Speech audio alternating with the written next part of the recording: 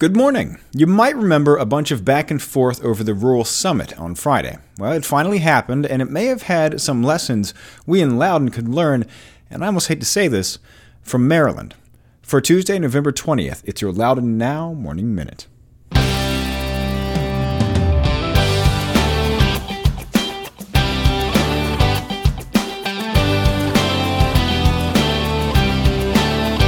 Hey, remember this phrase, rubber duckies.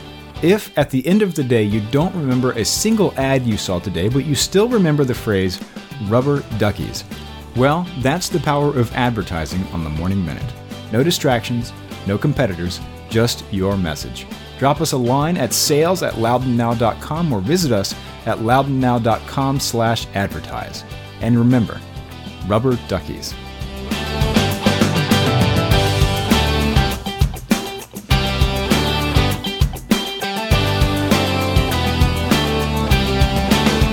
Thanks for being with us. I'm Rince Green.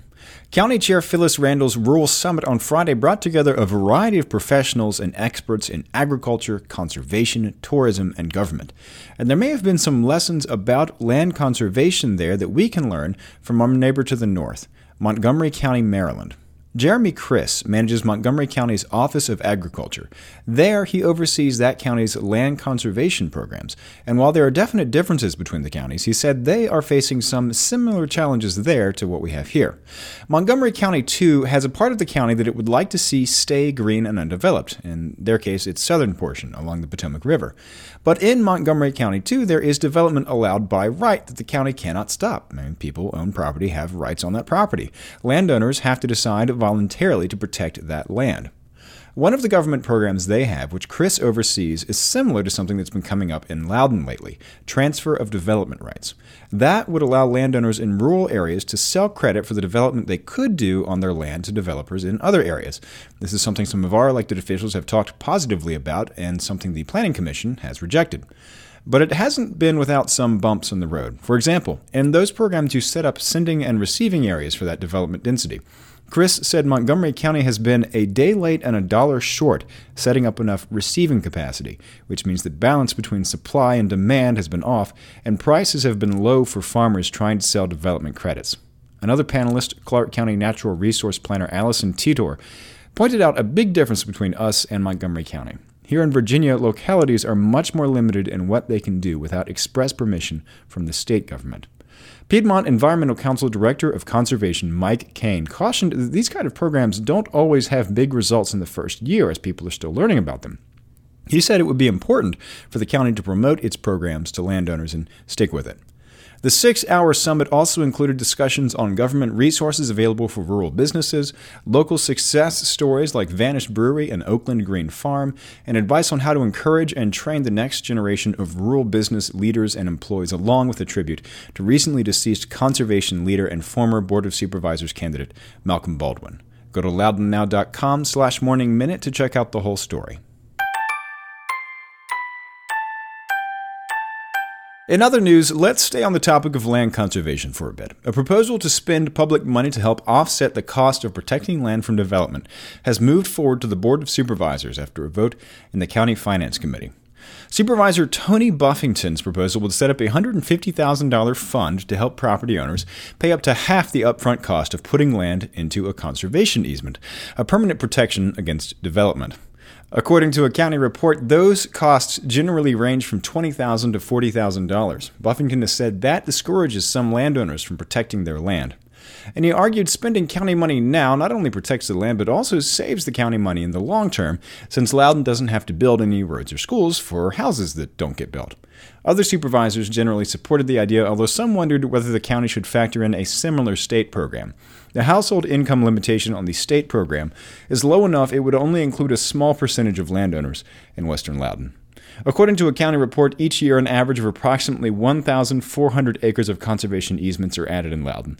The county sees 5 to 10 new conservation easements recorded each year, and more than 47,000 acres, or about 14% of Loudoun's land, is protected in a conservation easement.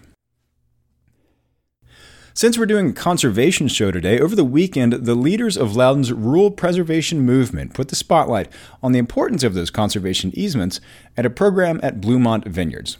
The Friends of the Blue Ridge Mountains fundraiser recognized the support of political leaders, the role of the region's land trusts, and the efforts of those people who have voluntarily limited development on their property. It was also a passing of the torch from Carol Napolitano, who's been president of the 11-year-old organization for the past 5 years, to incoming president Peter Weeks.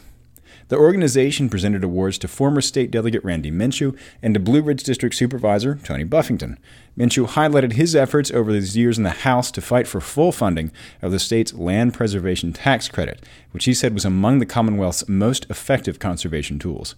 Buffington was recognized for his work to secure funding for a new local program, which we were just talking about, to help landowners pay the cost of placing land under easement.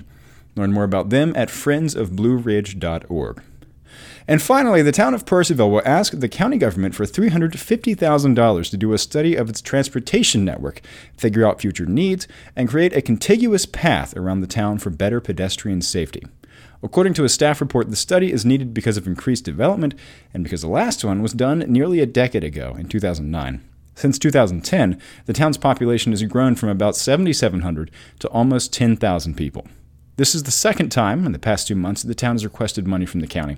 In September, the town council voted to request $950,000 from the county to help build a multi-use path from Hearst Road to the W&OD Trail and to help fund restroom upgrades and a new floor in the Bush Tabernacle.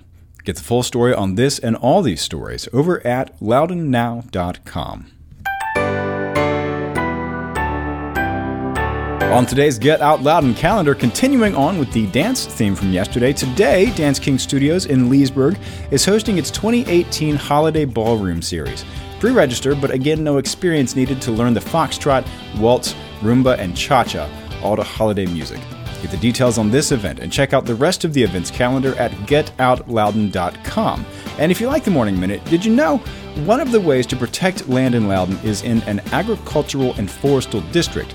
And they have names. One of them, down in the Dulles area, is called the Supercalifragilisticexpialidocious Agricultural and Forestal District. You can name them whatever you want. So, put your property in the Morning Minute Agricultural and Forestal District to tell your friends, and subscribe wherever you get your podcasts, and it'll be waiting for you there every morning. Okay, have a great day.